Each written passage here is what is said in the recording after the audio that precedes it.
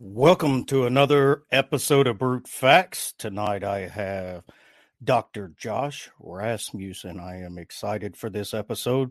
He is an associate professor at Azusa Pacific University, has a PhD from Notre Dame, and has written quite a few books and quite a few articles, many that I have benefited tremendously from myself. So hang around and he'll be on shortly.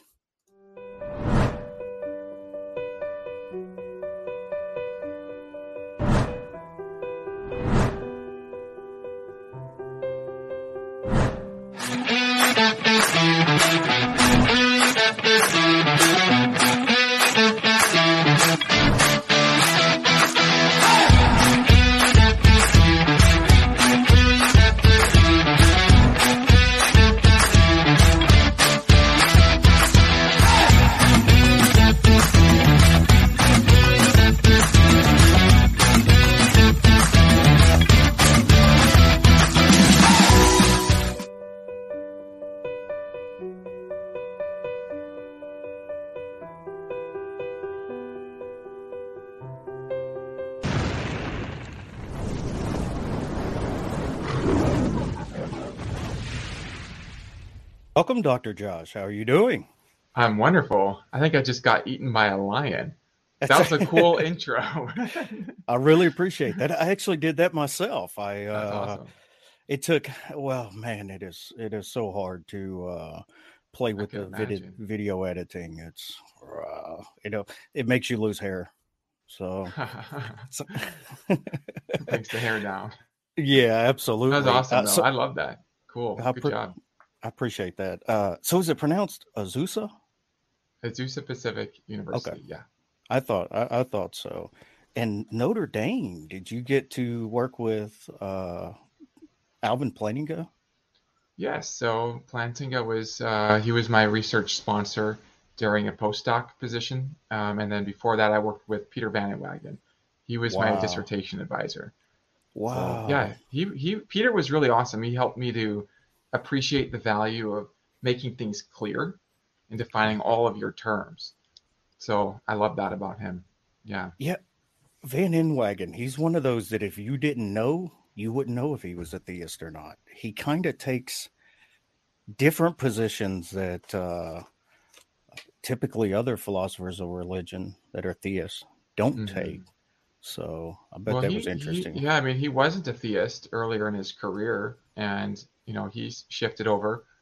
I think in his testimony, I remember reading that there was sort of this duck rabbit experience where he could sort of see the universe as self-sufficient, but then he could also see it as dependent, and he was kind of flickering between the views. But then, so he became a theist later in his career. Okay, well, that makes a lot more sense. Mm-hmm. So tell us a little bit about yourself. Were you raised a Christian? How did that work with you? I'm a philosopher. That's one thing about me. I also like to tell people that I'm a conscious being. I have that going for me as well. But yeah, so my family, my parents raised me in the Christian tradition. And as we were talking before the show, I had sort of a worldview falling apart, and you were describing this for your own self, where your worldview sort of fell apart and you became agnostic for a bit there. And I had that same experience. And I think this is actually a very common experience where you kind of go from a worldview of your community or maybe your family or whatever, and then you realize that not everybody has that worldview. And so you have to kind of figure out, okay, well, I can't just borrow my worldview from others. So let me think about this. And that sort of led me into philosophy and, to kind of own my worldview and build my own understanding of reality. And this was in high school, right? Yeah, this was late high school. Right. Yeah. So did you actually get into philosophy in high school, or was that just kind of a natural? Well, it's so interesting, Eddie, because I think that I didn't know what philosophy was, but I think that I was always kind of interested in these kind of questions. I remember early when I was a child, just thinking about the numbers and bugging my mom with the question, so what number is the highest? And she said they just keep going. I think at one point she said it was 88 or something. I have this memory, looking up at my mom, what number is the highest? And I feel like she said it was like 88. And then I was like, there's no number higher than 88, you know? And I was like, well, no, there is one more. Like, well, what's 88 plus one, right? It's just like, oh, they keep going, they keep going. And I was just like very fascinated by that. Like, how high do they go? And then if they go up forever, that's weird. You know, how can there be an infinite number of numbers, you know? Right. So I remember kind of having those questions and thinking about sort of big questions about what kind of a world I'm in. But I didn't know that there was this thing called philosophy. That field of philosophy was completely unknown to me. Wow. Not until high school, and then I discovered it sort of on the internet that people were kind of doing this professionally, thinking about these questions. Yeah, that's that seems like one of those arbitrary answers that parents give to their kids, kind of like I do.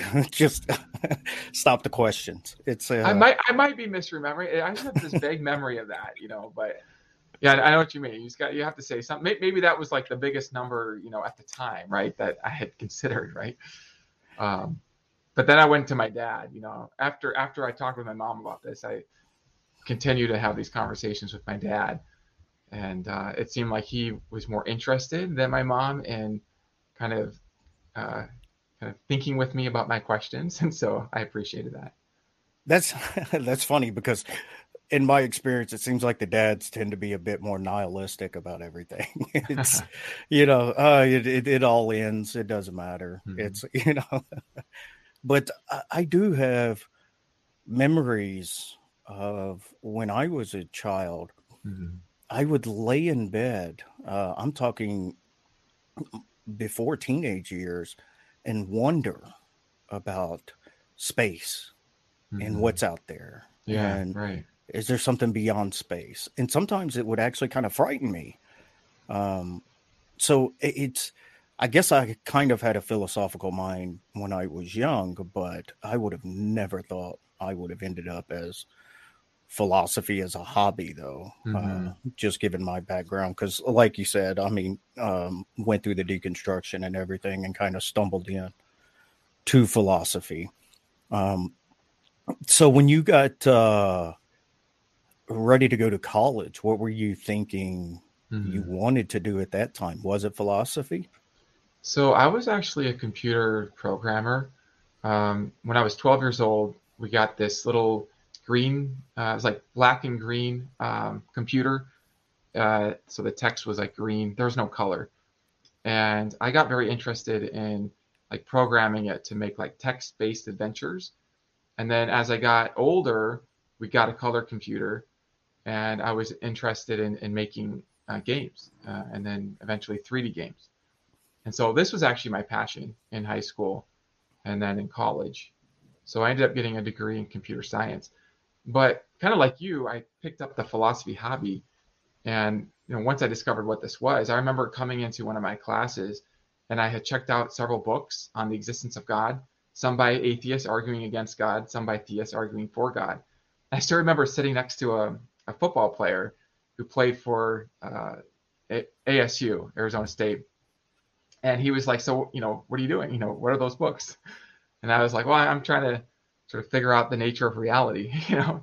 So I think this is like freshman or sophomore year of college. I was getting a degree in computer programming, but I was definitely interested in philosophy sort of on the side as a hobby.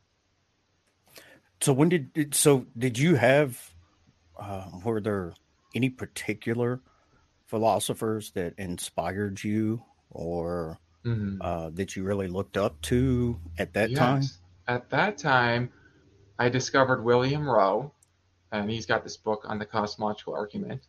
And it's interesting because I think most people who know William Rowe might think of him as an atheist philosopher arguing against God from evil, because he became very well known for his articulations of the problem of evil.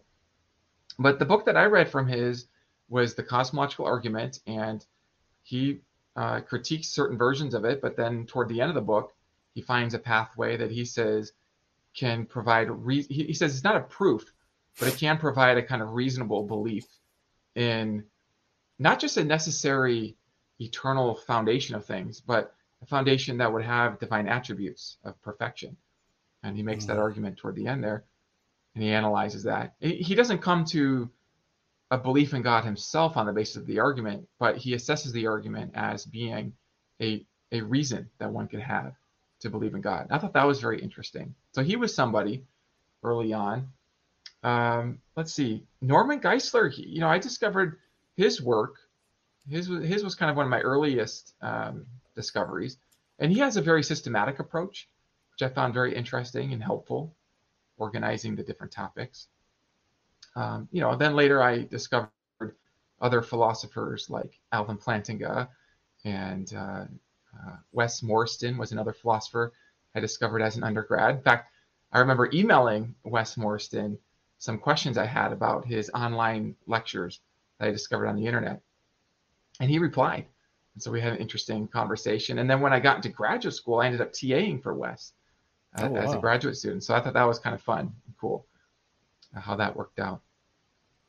That's interesting because I have a couple friends who have sent emails to you, and you respond quite often to it. And I think that's pretty awesome, given all the work that you have to do, that you still take the time to respond to the lay people or the ones just getting started in it. So thank you. I enjoy that. Yeah.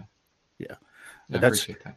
Yeah, and sometimes they're like, "Oh, we'd have a question or something. Well, why don't you just email Josh?" And I'm like, Josh has got so much to do. The last thing I want to do is just bombard him with emails. So I make them do it. Well, I am getting slightly overrun by it, but it's still very enjoyable. What I do is I batch them. And so if somebody emails me and I don't reply for a while, what I'm doing is I'm sort of batching a bunch together, and then I'll sort of knock them out. And I'm also trying to sort of send answers into my new website, Worldview Design, where I'll do a sort of weekly answer to a question there as well. Yeah, that's a fantastic. That's a fantastic site that you have. I'm a member there too, and the amount of people giving. I think every day I have another email for an article. And it's just it's so much information at the fingertips. I think it's a super awesome thing that you did with it.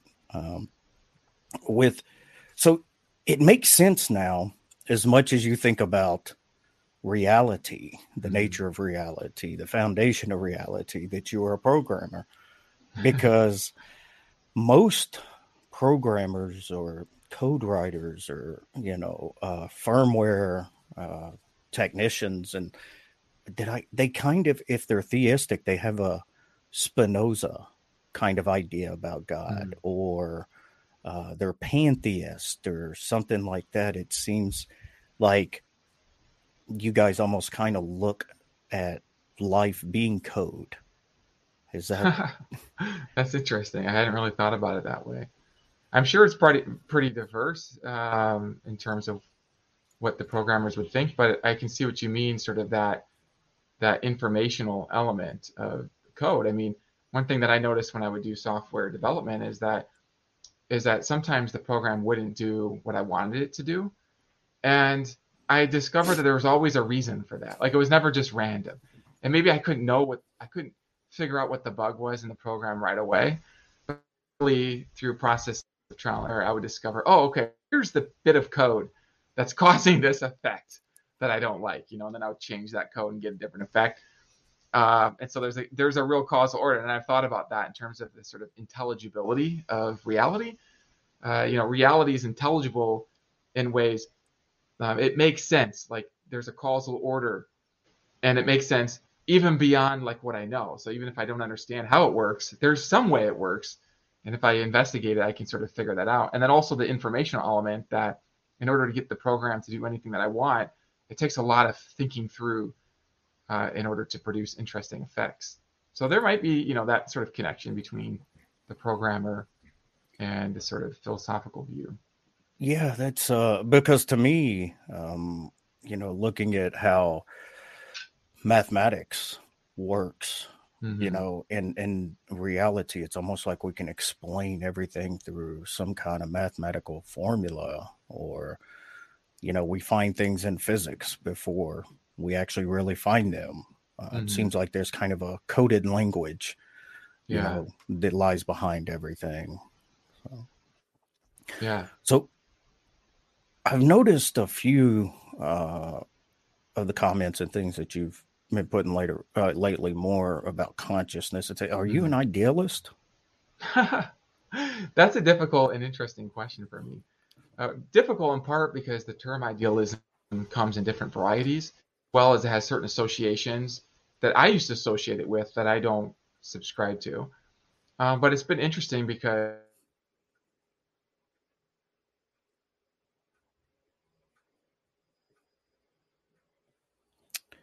Oh, froze on us. I guess the internet coding gods cursed him. So we will have to see if he can pop back in or for not. me, Ah, there we go. Okay, did now I you're just back. cut out? Yeah, you froze for a minute, and Okay. I was fixing to start panicking, but I, yeah. I So was here all along. I was moving the whole time, but I get it. it was The you image of left. me. Yeah, you left off at different ideas of idealism, some you Yeah. didn't ascribe to. Yeah, so I've been on a journey, a slow journey, step by step, to seeing the world as not just fundamentally mental, but that we can explain the pieces of reality, the laws of physics, the geometric structures that we see in terms of the things that are most familiar to us within consciousness. So within my own consciousness, I witness informational structures, which I could call thoughts. And these can be the basis of intentions. So intentions, well, let me put this a little bit differently. An intention to, let's say, go mow the lawn, that intention builds within it an informational component or a thought component that I will mow the lawn. And these intentions then can be the basis of laws, where laws come out of this sort of informational structure that we witness it within our own consciousness. Same thing with visual imagery. I've had dreams where I knew I was dreaming, and I was wondering, okay, well, what if I'm dreaming? Like, what is this stuff that I'm looking at? I'm looking at geometric patterns and colors and shapes, and I'm thinking, well, what is that? I mean, some people say that it's nothing. You're not aware of anything. But if I'm not aware of anything, how can I distinguish one part of my dream from another? I mean, if it's just nothingness, how can I distinguish one nothing from another nothing? Nothing.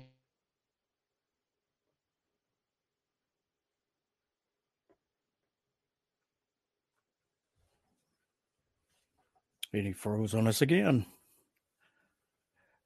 You got to love the California internet. We'll wait here a second. I'm sure he'll pop back on here.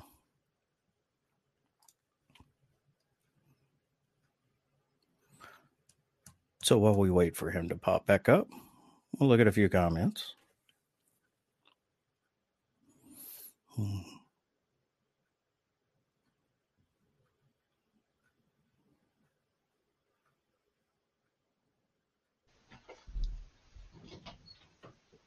Is anybody on the computer? No.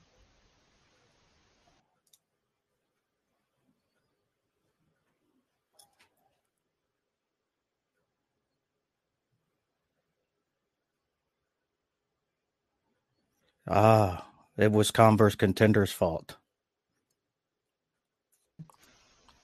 Okay, there you go. But yeah. So everybody's off the computers on my end. So hopefully this can continue.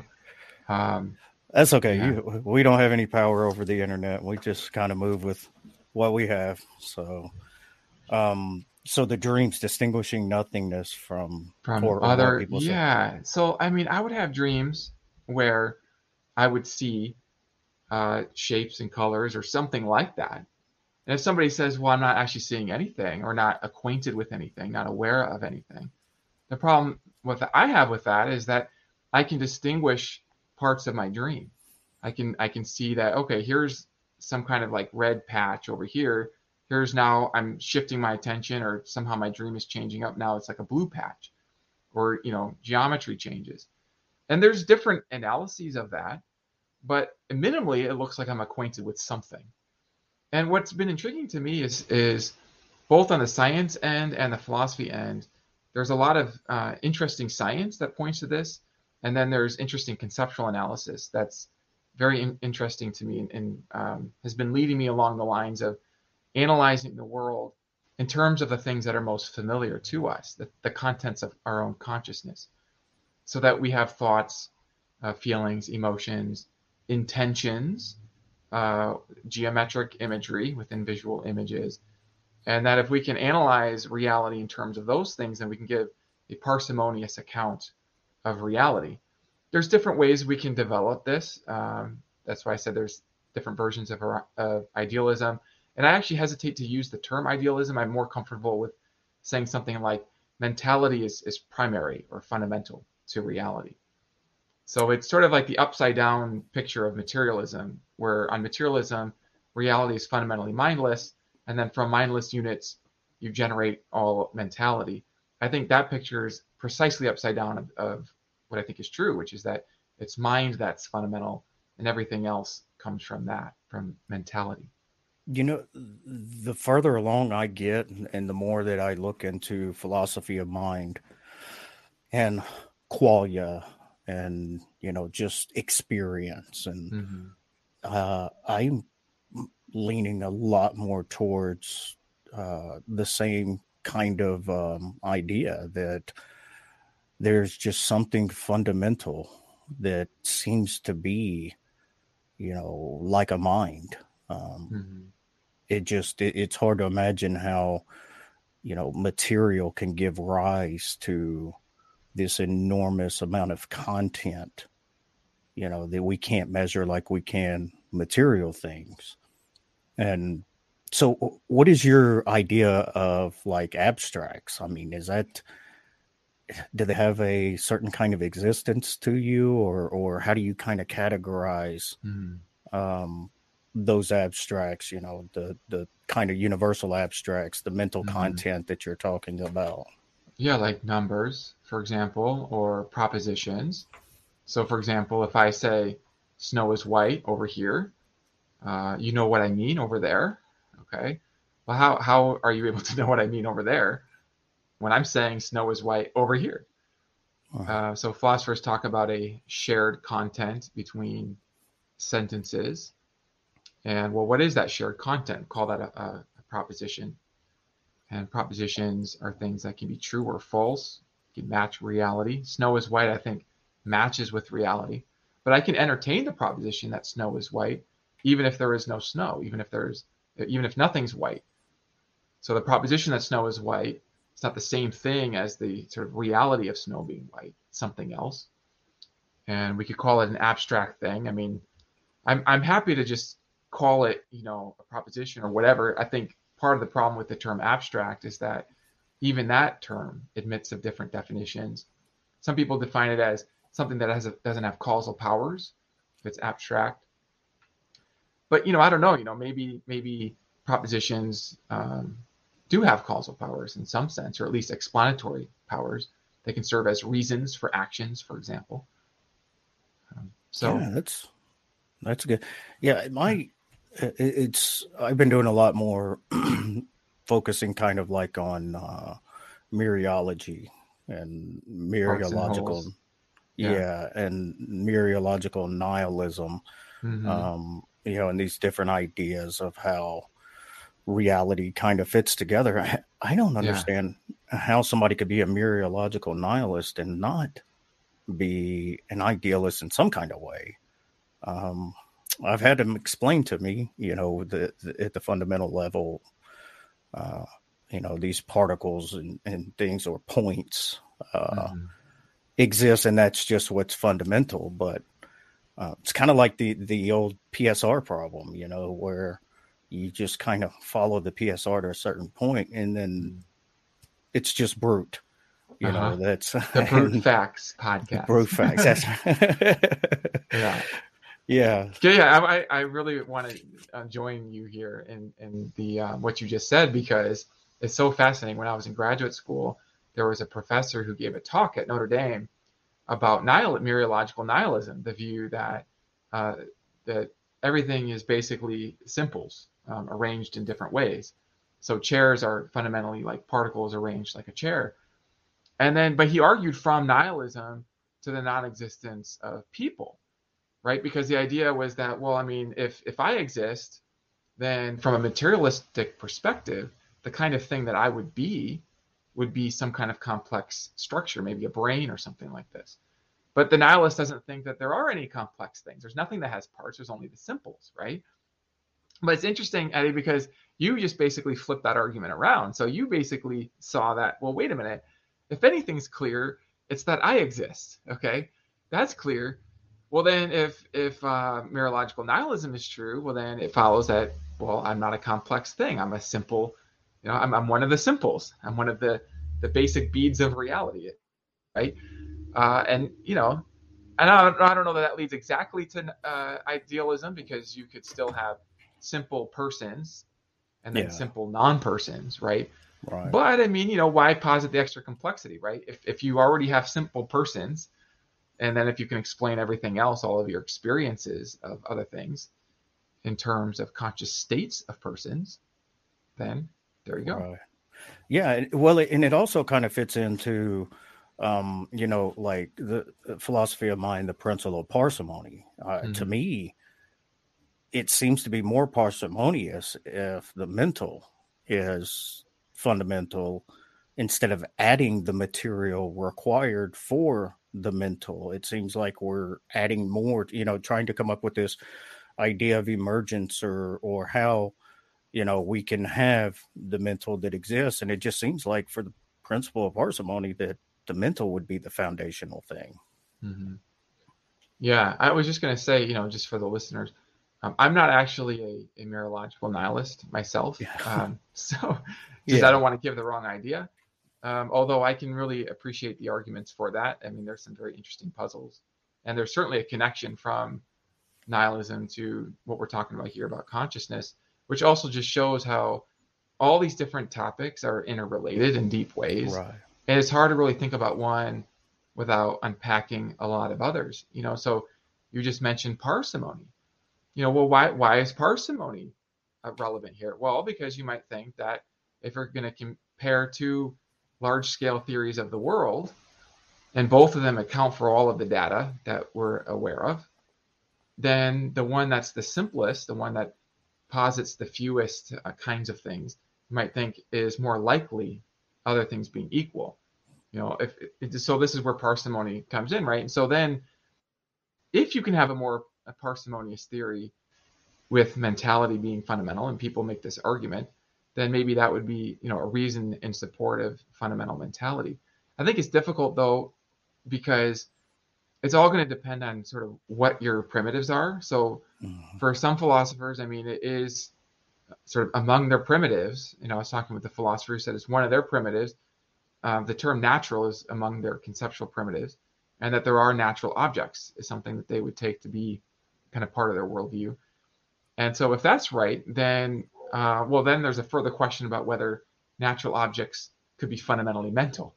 But if you think that natural objects are fundamentally sort of at their base non-mental or mindless, then you're going to be working with different materials. And so then you still want the simplest theory that can account for all the materials that you're working with. But the simplest theory might not be the same as the theory that you're going to arrive at if you start with sort of mentality as your primitives. Yeah, and it's also a fair critique, that just because it's parsimonious doesn't mean that it's true. It's just kind of a principle. It seems to be no reason to just, posit more complexity, even though some situations it is a more complex thing, especially when we're talking about the mind. So, so like how does its favor? Yeah, go ahead. No, I was just going to say, so how does this all, your idea of reality, the way that you kind of view the fundamental nature, how does that tie into Christianity? So a broadly Christian worldview is going to include the idea that reality is fundamentally mental, that there is a supreme mind, in fact, and that this mind is interested in us. The way that I would think about this is that a supreme mind would have supreme qualities, including the quality of being good and valuing that which is good. And so I take it that persons have a kind of intrinsic value. And so if that's right, then if there's a supreme mind, then the supreme mind would value persons, would value us. So it wouldn't be just entirely disinterested in our lives. And so at the heart of the Christian story is the idea that this supreme mind or universal fundamental being is so interested in us that it would enter into the human story and display for us its nature, and even identify with our suffering.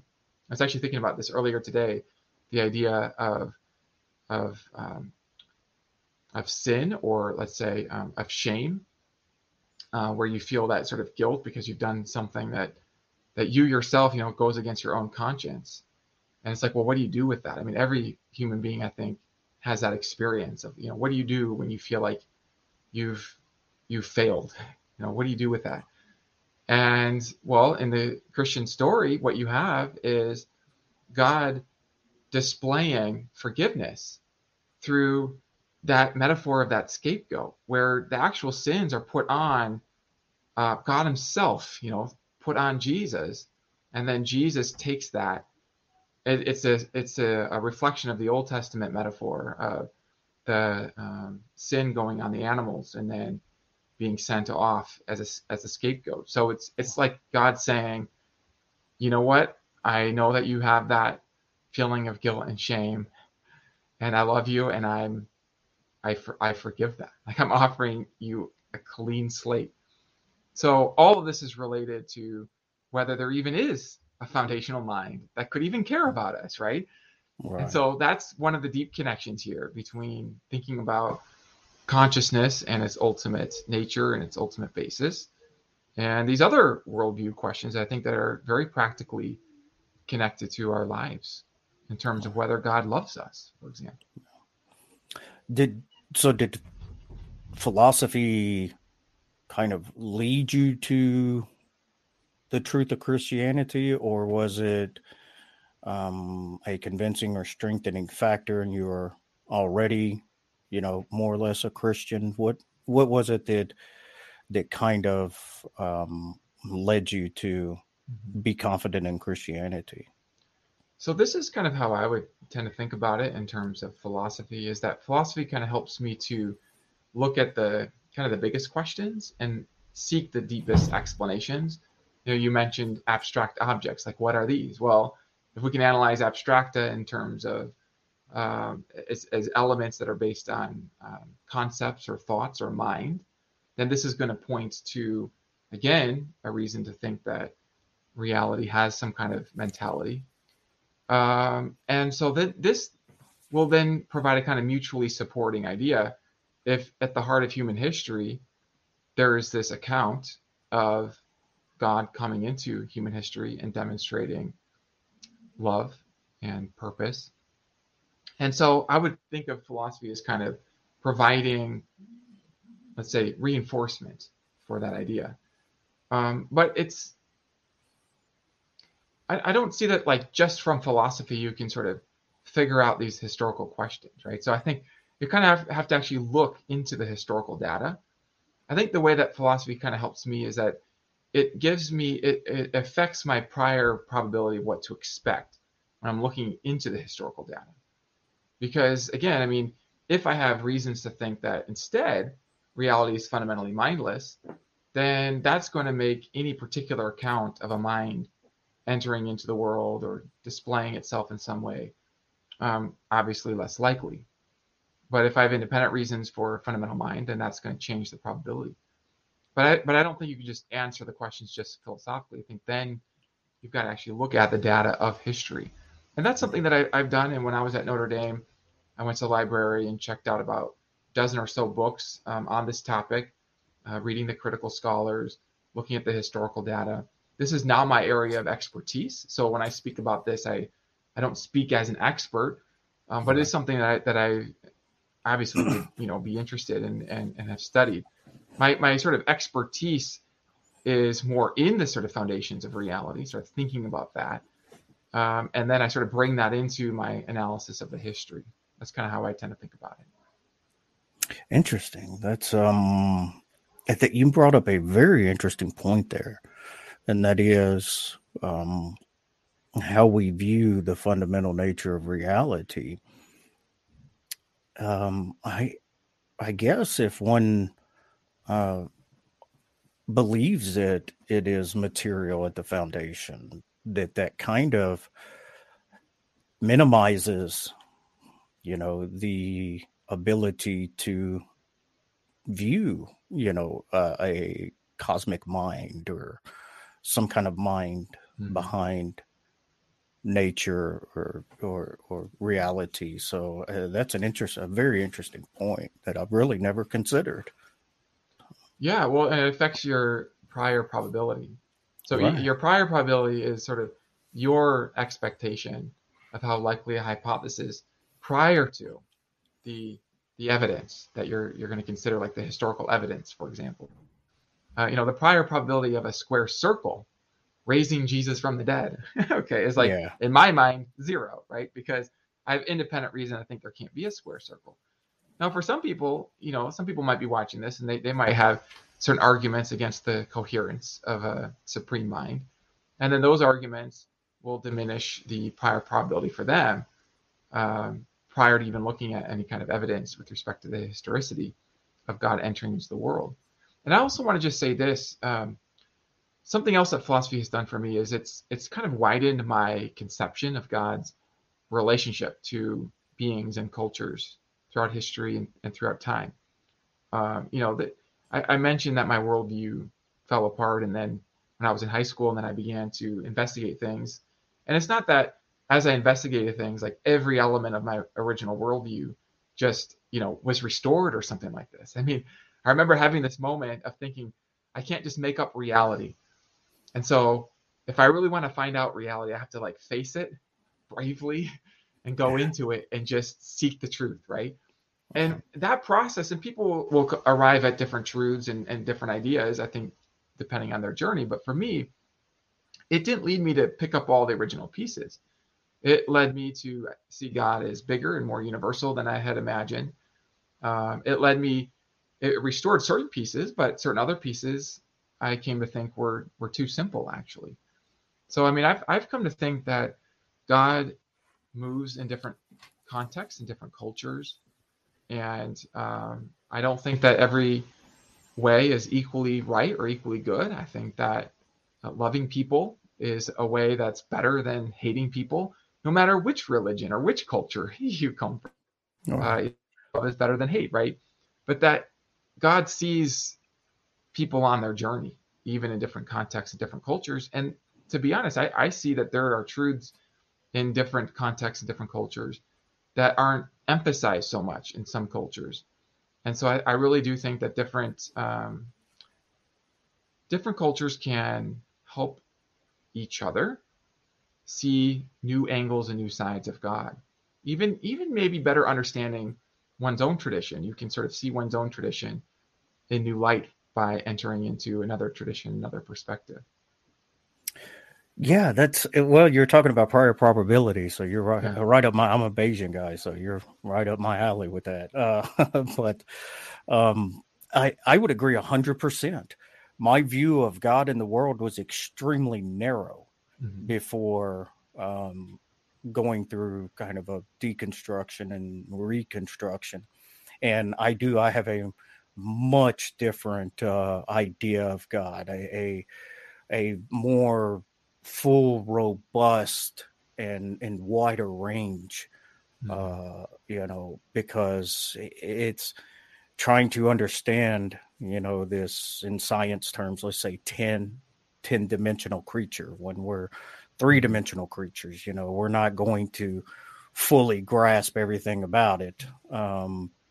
But at the same time, just the overarching relation to reality that I never had before. I never would have thought anything like, panentheism or soft panentheism or divine conceptualism or any of these ideas where Aquinas' immanence, that God actually permeated reality in the way that he does, regardless of one's idea of that. So I'm with you 100% on that. It has just broadened my idea of God. And speaking of different cultures and things, I also know that you're a universalist. How did you get to universalism?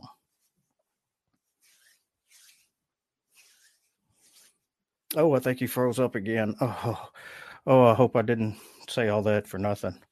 I'm hoping that possibly. Oh, he disconnected this time. Man, that's okay. We're going to get through it. He'll pop back in. And so for the chat, I do apologize, but I am very ADHD and I have to really focus on my guest. I can't do the chat, and at the same time, I'm not that good. So we'll go through here and look at a few of these and see if Josh can pop back on. Let's see. Secular Rarity says he knew he didn't exist. Sure. Grand Priest is called mereological nihilism crazy. He seems to find it self-evident that he is a whole that has parts. I don't disagree. Oh, wow. I'm going to have to talk to Dustin about that. I'm not. There we go. Sure what's going on here with my internet. I'm so sorry about that. No, it's okay. Don't worry about it. It's a live show. It happens. I can go back and edit it later on. So, okay. So I was asking, we were talking about culture, you were talking about cultures and things. And I also know that you're a universalist. What made you come to the idea of universalism? Because I want to be sold on the idea of universalism. Yeah. Okay. So for the audience, I want to make sure it's clear. Universal reconciliation is not the same as pluralism. So sometimes these get conflated. Right. So pluralism is the idea that kind of roughly all paths are paths to God, all paths through all the major religions, and there's different ways of characterizing pluralism. Whereas universalism, universal reconciliation, is the idea that everybody has a bright future, in the sense that salvation does come through grace and repentance, and we all need God. Nobody saves themselves. There's a cooperation with God's grace. Nobody's perfect, so we all need that restoration. But that through a process, everybody will eventually come through. And also, this is not a no-hell position either. So it's not the idea that nobody is ever separated from God, but rather that that separation doesn't have to continue in eternal conscious torment or even annihilation. Yeah. And so this is a view that I always thought was a view that maybe people who liked philosophy might like this view, not for biblical reasons, but purely because they would think that if God's perfectly loving, then universalism has to be true. That was the impression that I had.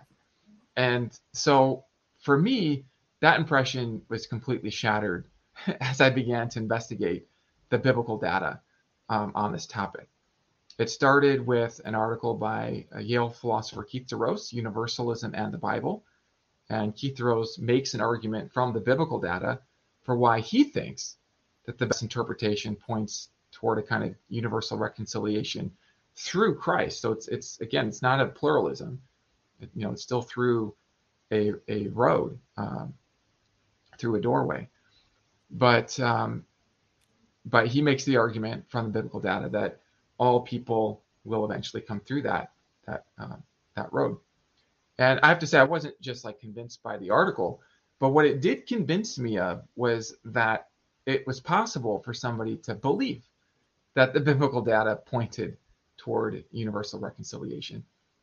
And I didn't even know that, because that kind of shattered the idea that sort of on a psychological level, nobody taking the biblical data seriously would arrive at that position. And that kind of sparked, I would say, like a 10-year journey of me thinking about it, considering the passages, turning over the issues in my mind. And the result of that journey has been a shift in my understanding that, my wife and I, we wrote this little book, When Heaven Invades Hell, where we display some of our thinking about the topic in the form of a dialogue debate. It's in a fictional context, but it's a way of sort of displaying the arguments in this context so that readers could explore those arguments and see maybe that there's a little more depth than what is often appreciated, at least more depth than I ever knew was there. Wow. Yeah, you beat me to it. I was going to say you and your wife had written a book about it. It's I guess kind of like a C.S. Lewis style where, there's a theological message and implication to fictional story. So it's it's pretty cool. It gives you a different way of understanding it. I think that eternal conscious torment is just, I don't think it's biblical. I don't think it's viable. I don't think it's any sense of the word good God could be sustaining people in eternity, for punishment. I, quote unquote, am a hopeful universalist. Okay. And the more that I study Second Temple Judaism, and Judaism, like the Hasidic Jews or Orthodox or ultra-Orthodox, had this idea of Sheol, that there's 11 years maximum where you're in this place. So the way that I heard one rabbi explain it was, here on earth with the fallen nature of humanity, our soul has this stench, and it's the stench of fallenness. And depending on, the level of fallenness or, the evils that we do, it depends on how long it takes in Sheol for this stench to be removed, from our soul. So this idea, kind of like a purgatory kind of thing.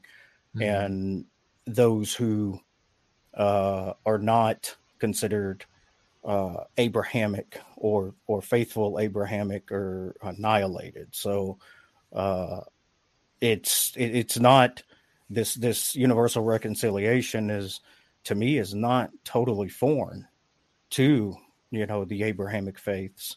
And one important thing you'd mentioned about Christ being the way, that is one of the things that that I've struggled to, speaking with other evangelicals, that the Bible teaches that Christ is the way. The Bible doesn't teach that you have to know Christ.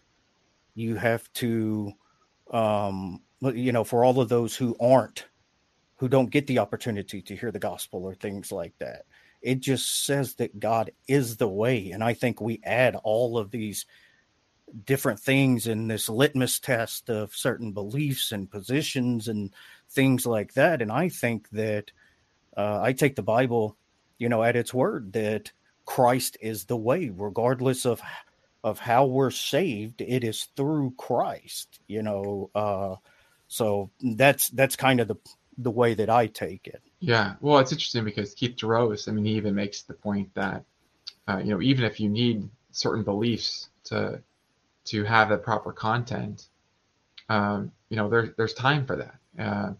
And it doesn't have to be sort of on this side. It could be in a near-death experience or in another way, post-mortem. There's different models for that. And I actually think that that's kind of what I care about. And I don't want to necessarily say the most here, but I find very helpful to just kind of get different models on the table, because I think models can be very liberating. I think sometimes if you get stuck in one model, okay, then it's like everything hangs on that one model. you mentioned being a hopeful universalist. Well, that suggests that you're not just like committed to the universal reconciliation idea, but it's a model that's a live option for you. And it was very interesting because in I think it was Greg Boyd's book, Letters to a Skeptic. This is a book where it grew out of letters to his dad, who was an atheist, did not believe in God, and they were talking about theology, and Greg basically was moving through the different objections that his dad was having. And by the end of the book, his dad changes his mind and comes to believe in God and becomes a Christian. But one of the obstacles toward the end was that question of hell and eternal conscious torment. And what Greg did, I thought was very interesting, was he presented some different models, including a model that Greg himself didn't accept, but he didn't want there to be an unnecessary barrier because the core truths that Greg was trying to point to didn't require his particular model. And so he pointed to some different ones. I think annihilation was one of them. And so his dad, in the next chapter, his dad kind of grabbed onto one of the models that Greg himself wasn't personally endorsing, but it's one of the options. And he said, okay, well, if scholars can debate this, then I don't need to sort of be hung up on this. And I thought that was very interesting because it shows how I think sometimes there can be unnecessary barriers to a certain treasure, something that is a valuable truth, but it's associated with certain models, but it's not essentially connected to those models. And by seeing a range of models, you can avoid, even if you don't have a view on which of those models is right, it can keep you from distractions, keep you from barriers, really, to, let's say, more important truths. Right. Yeah, and that's kind of one of the things that philosophy has done for me, is kind of unlocked my mind from this black and white view, that I have to take a certain view or put a label on my view, or it's helped me to try to stay intellectually humble. It's because I have been wrong many a times. Yeah, humble and curious, willing to be wrong. Yeah, Right. exploring, growing. It's kind of like you defended the correspondence theory of truth, and I'm kind of like, why can't we just take some from coherentism or in correspondence and kind of build this meta view? Of course, I would agree with you. I think that correspondence is far more accurate. Well, you're speaking again to the value of models, right? I mean, they're different models of truth. And you can sort of become flexible in your thinking by seeing how the different models could explain certain data. And I think that's very helpful. And I also want just to point out here, if I could, that sometimes I think what will keep somebody from considering another model is that the current model that they have already seems so clear that you almost like can't imagine how somebody could think another way. And I kind of had this thought about the universal reconciliation versus eternal conscious torment and annihilation views, is that I thought, well, the biblical data is just very clear. It says literally that the smoke of their torment will go up forever and ever. Like, how could it not be clearer, right? So, I mean, this is part of why I had this sort of psychological analysis that the only people who could have a different view just couldn't be reading the clear passages of Scripture. Right, but then I began to do the word studies, and I discovered, that word anionios, it shows up in the Greek Septuagint translation of Jonah when it describes his time in the fish being forever. But wait a minute, in the same text, it says he got out. Like, he wasn't literally in there for everlasting, for eternity. He actually got out of the fish, right, in that very text. And it's the exact same word.